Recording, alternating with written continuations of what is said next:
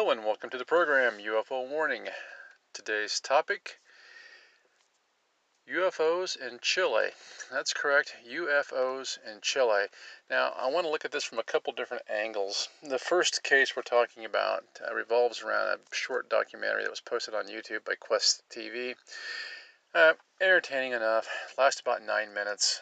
You can go to the website ufowarning.com and you can link to the little YouTube video there and watch it. I would recommend it, doing that.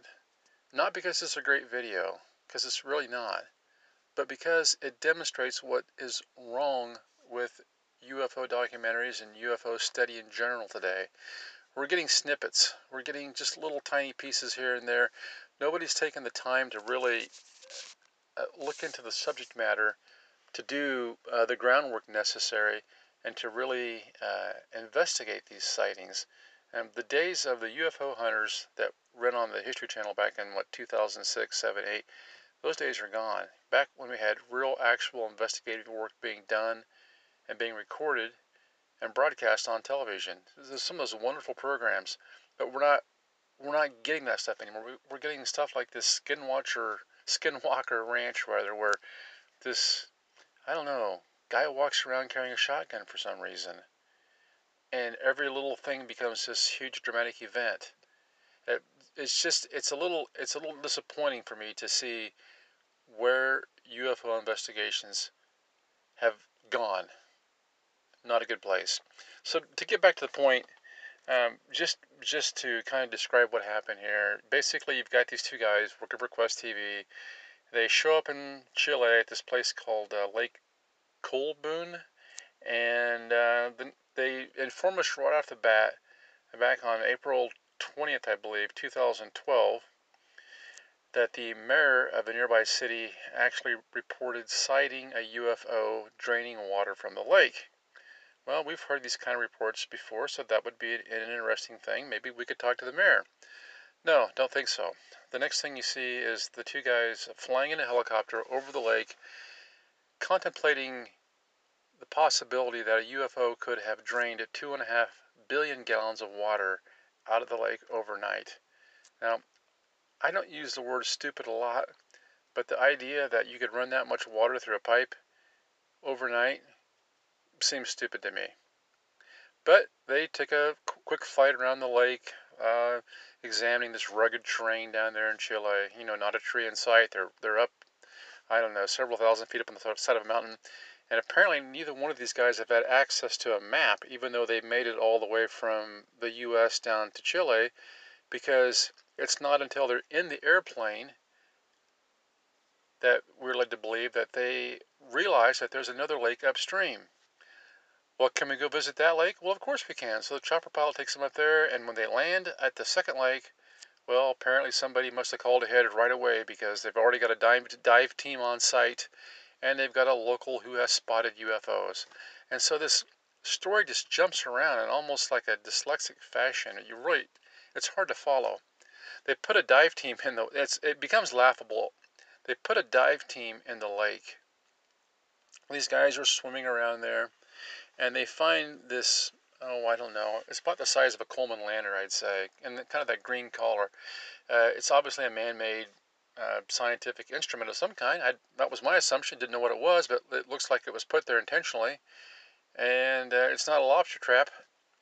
Well, they drag the thing back up with them, and they bring it back to town, and they take the lid off, and they can see all the gears and bells and whistles in there. And man, I don't know. This could be a UFO part, I suppose. So they take it to a local, I suppose he's a park ranger or something, and he explains to these guys, and I could use a word that was not that nice, but he explains to these guys that what they've found is a seismometer, because where they've been at this whole time, flying around, swimming, is an active volcano range. So these lakes actually set on top of volcanoes, and from time to time, those volcanic fissures open up, and of course the water drains out. But it also creates mudslides when the water drains out sometimes. So they keep those seismometers, or what do you want to call them up there, gadgets out in the lake. They're there to detect movement in the ground, as an early warning system to the locals that live around there. And I'm watching this and I'm thinking, and of course these guys don't seem to process that at all, but I'm thinking, do you realize that you just removed a scientific instrument that's put in that lake to help people be warned ahead of time in case there's going to be a landslide coming? That's the level of UFO investigation today. Put a couple dummies in a helicopter, fly them halfway around the world, let them run around with a couple chickens with their head off, say the word UFO a couple times, and then come back home. We know nothing. We learned nothing from that 9-minute documentary except how not to make a UFO documentary. And I just want to read this quick article because it just really drives home the point. Now this video was just put up recently, but here's an article from 2014. It says the massive Chilean lake disappears overnight several times a year. It says you've heard of slowly disappearing bodies of water, the Aral Sea, China's Hongjiman Lake, but Lake Cabal II in the Chilean Patagonia disappears overnight several times a year. And then it goes on and lists a bunch of lakes. It says only about 2.5% of all the world's water is fresh, and 99.7% of that fresh water is found in snow, ice, or groundwater. That means rivers and lakes make up a tiny sliver of the world's atmosphere, or aquasphere, and the sliver is getting smaller. You probably heard stories of environmental catastrophes in Central Asia, with lakes like the Aral Sea and China's Hongjiman Lake almost disappearing over the past 40 years due to ill-conceived irrigation projects. But sometimes lakes can disappear even quicker than that. Sometimes it happens overnight. There are many glacial lakes in the mountainous Asen region of Chile's northern Patagonia. The massive Colonia Glacier dams a lake called Cache 2, normally 2 square miles of water, reflecting the nearby peaks of the Andes. But on March 31st, 2012, the entire lake disappeared overnight. The sun rose on a dry, sandy valley spotted with puddles and large chunks of ice. 90 feet of water had vanished in a matter of hours. The disappearance was dramatic, but it was no mystery. The lake had vanished just 2 months before, on January 27th, and 10 times in the past 5 years. It happens every time that rising temperatures weaken the glacier enough for water to tunnel all the way through the ice walls. 200 million cubic liters of water gushed out into Chile's largest river, the Baker, creating giant waves 60 miles downstream as far as the river's mouth at the Pacific Ocean. Now it goes on here and it says, well, of course, they bring the climate change angle in, which we know is not even part of the equation. What's happening here is you have lakes situated on top of volcanic formations. And so that's what I caution people about. Anytime that we get into mainline media, whoever happens to be the most recent expert about the explanation for UFOs, everybody seems to have their own agenda. Just like in this situation here, was if it's not somebody trying to insinuate that UFOs caused this without any real proof, then they're trying to say that it was climate change that caused it.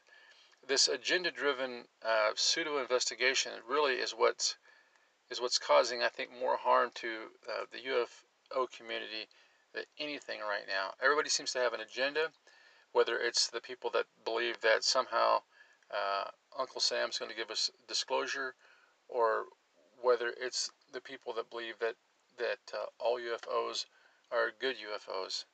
You have to be aware of the agenda and try to approach these things with an open mind. Now, I wanted to juxtapose this right here against a little different encounter, and something that's probably a little more well written. And this is also a UFO encounter from Chile, and it says the bizarre case of the Valdez UFO encounter in Chile. Now, this happened back in April 25th, 1977, so it's a case that's been studied. The article is by Brent Swancer, and you can find that on mysteriousuniverse.org. They said on April 25th of 1977, a patrol of 6 soldiers in the desert Badlands wilderness of a remote area of Pampa Luscuma near Putra, Chile, were settled down in their camp at approximately 4:15 a.m. when something caught their attention in the star-flecked expanse of sky above.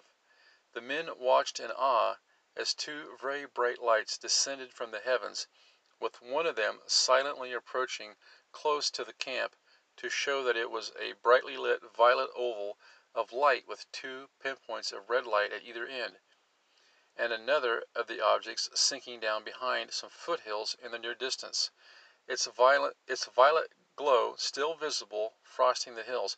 The remaining light apparently then dropped down to a low altitude and seemed to just roam about over the desert, casting everything in that spooky glow. The men at first cowered under emergency blankets, but it soon became clear that there was no impending danger, and that these lights were simply hovering over the landscape. And thus would begin one of the strangest UFO encounter reports to ever come out of the country of Chile. Goes on and says, at the time, this whole light show was odd enough that they felt it was worth investigating, and the leader of the patrol, a Corporal Armando Valdez, volunteered to venture out toward where the unknown light had sunk behind the hills to check things out. Valdez checked that his weapon was loaded and ready, and trudged out across the parched, scrub-infested moonscape toward the unknown as his men warily gazed out towards that eerie glow in the distance. Valdez would not be gone for long, stumbling back into the camp a mere 15 minutes later, but something was obviously very wrong with him. He looked haggard, worn out, wild-eyed, and most oddly of all seemed to have accrued several days of beard growth in just that short span of time. Now this is kind of a little bit of the inverse of what we normally hear happen in these cases. Normally we have these missing time cases where people show up days later and don't know where they've been at. They have missing time. But in this case, it's almost like he's went into this time vacuum where he's been abducted or something. He comes back, he's got several days facial hair growth. So his body has aged 4 or 5 days in a mere 15 minutes. And obviously from the way the men describe him, he's worse for wear. So that's the first thing that really gets my attention here. It says he looked haggard, worn out, wild-eyed, and most oddly of all seemed to have added several days of beard growth in just that short span of time, when he had been clean-shaven just minutes before. The patrol leader seemed to have some trouble walking, and when he sat down, he merely stared off into the distance in a trance-like state, and cryptically mumbled, "You don't know who we are or where we come from, but we will be back soon," before passing out. When the men searched him, they found the watch Valdez had been wearing inexplicably showed that a full 5 days had gone by, even though he had only been gone a few minutes. And it has a picture of him down here. It says, Valdez would awaken from his stupor at 7 a.m., and oddly his watch seemed to be frozen in time, still stuck at exactly the same point it had been when he had returned to camp. He was more lucid this time, but try as he might, he could remember nothing of what had happened to him after he had left that camp, much less why his watch and beard growth seemed to indicate that he had been gone for 5 days rather than 15 minutes. He would later say of his bizarre ordeal, quote, "The surprising thing was the way it approached us. As soldiers, we are trained to deal with any situation, but this phenomena didn't seem to have any logical explanation. I would like to regain my memory of those 15 minutes. I would like to submit to hypnosis to draw out information about what happened."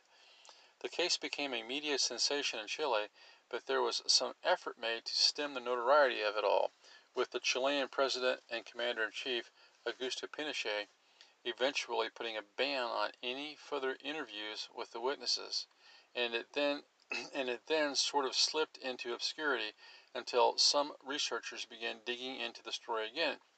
Notably, journalist and researcher Patricio Ambuselmi wrote about went about reopening investigations into this strange UFO encounter, interviewing witnesses and Valdez himself for his 2010 book La Noche de los Centennials, The Night of the Centuries, which he spent nearly 8 years compiling after extensive digging around. Absalimi says of the project, quote, This is the case that made Chilean UFOlogy known worldwide. However, no one bothered to conduct a serious, in-depth investigation of the case. I took up the challenge in 2002, and it took me 8 years to compile the protagonist account and reassemble this impossible story. When I started this investigation, I did so in the secret hope of explaining the whole case in conventional terms, and I thought I was well on the way until the main protagonist of the story debunked the case's most controversial aspect, the growth of his beard and the wristwatch date change, by providing conventional explanations. The problem is that when I tried to corroborate it with the other witnesses, they provided a version that was mutually congruent, but at odds with one offered by Valdez.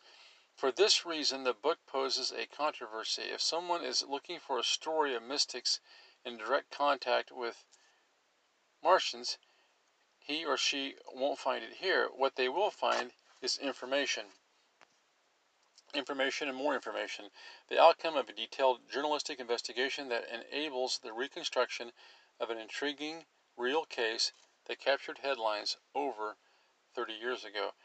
Well, 40 years now. Interestingly, it has come to light in recent years that the story has indeed changed somewhat, with Valdez coming forward on an interview with Terra.ci to claim during his research for his own book on the matter titled The Shadow of the Truth that in retrospect he knew he was never really abducted by aliens at all, although the strangeness with the watch and the beard was all true. Wait, what? Valdez, by this time retired from the military, would give some shocking comments on the affair that had kept people on their toes looking for answers for decades. However, he far from writes it all off as a fiction, rather being very cryptic about what actually happened. He would say in this interview about his hypnotic regression and the insights he gained, I've been fully involved in developing my book and furthermore looking into my experience since I wish to be as factual as possible in my story. Truly, I wasn't abducted. This is the reason for the sensitive nature of what I'm putting forth in the book. Some important background details are being released. Look, it's really complicated to explain all of a sudden. That's the reason behind my trip to Putre, my scientific studies, and the book I'm writing, because it's all very complicated.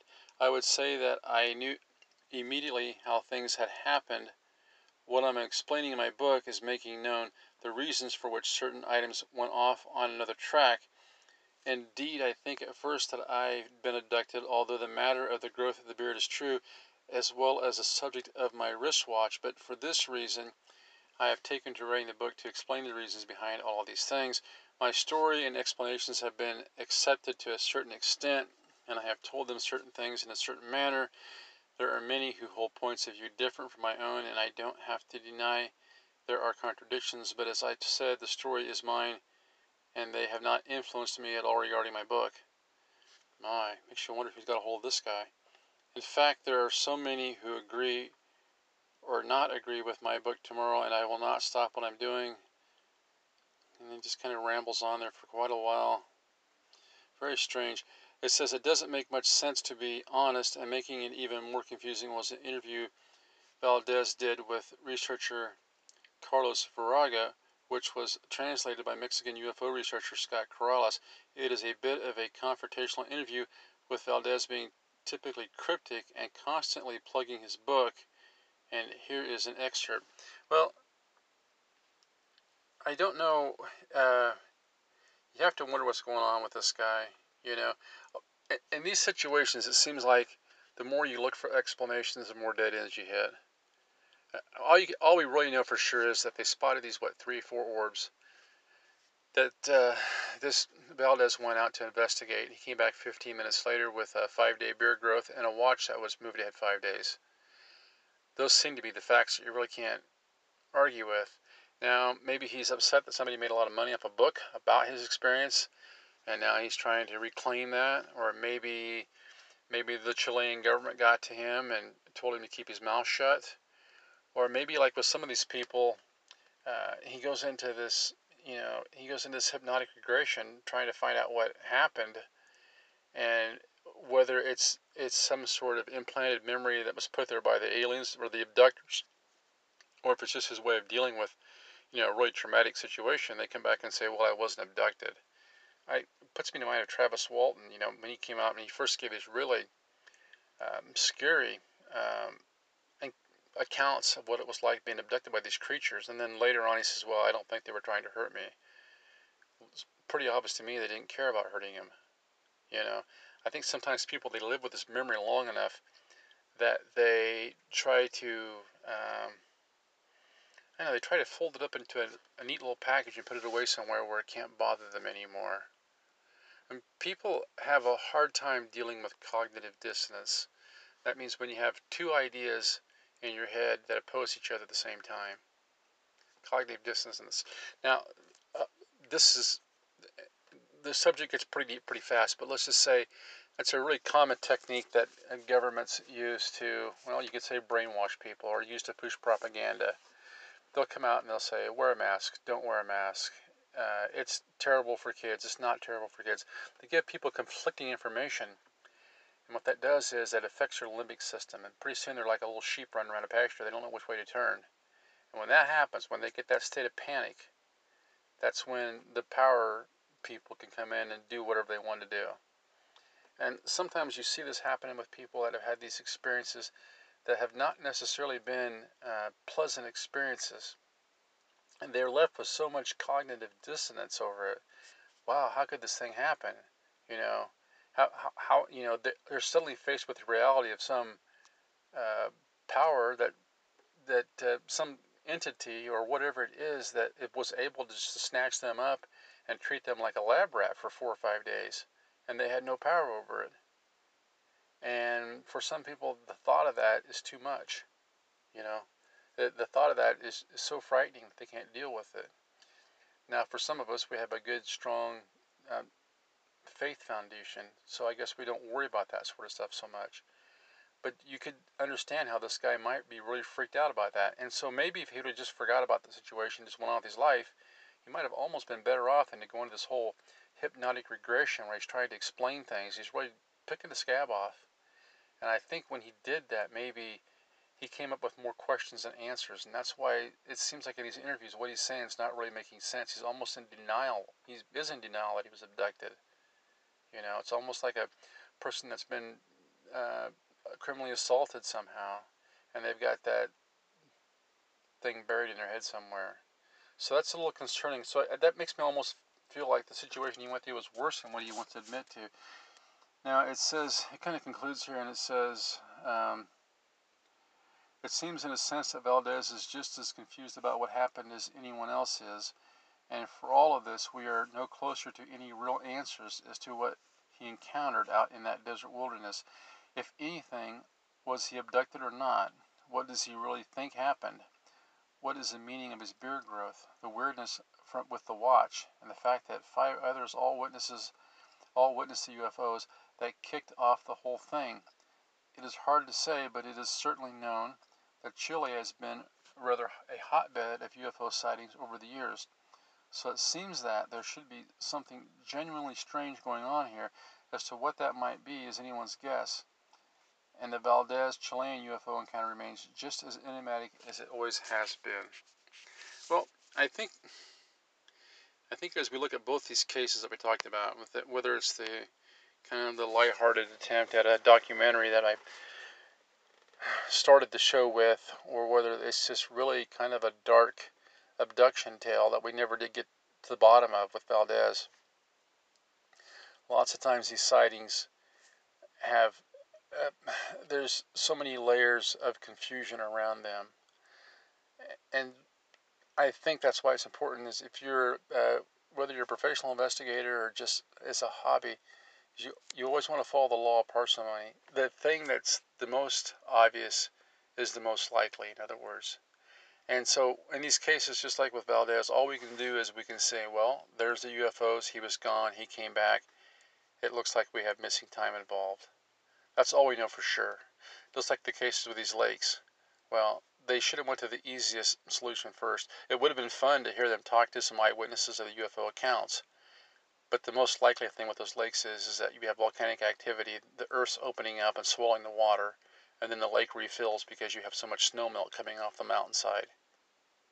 And to put the notion out there that that was what was actually causing that was a UFO is kind of silly. They could have investigated the idea of UFOs being around volcanoes so much. What's going on there? Because we know that there's a lot of UFO activity around volcanic activity. It's very common. We also know that UFOs frequently are sighted around these high mountain lakes. Maybe they're looking for, obviously there's hydrogen and water. They could be using this as a fuel source. That would have been a good trail to go down. So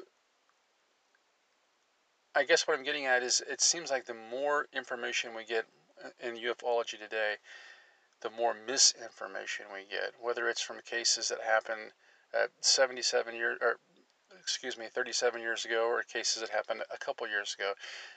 No matter what's going on here, it's almost as if the internet is just being used to come through and just sow weeds in the garden, you know. So as investigators, it's so important that we just look at the facts first. What happened? Where did it happen? And when did it happen? And then we can draw our own conclusions, but we don't know for sure what happened until we've investigated all of the possibilities. Until next time, this is UFO Warning, over and out.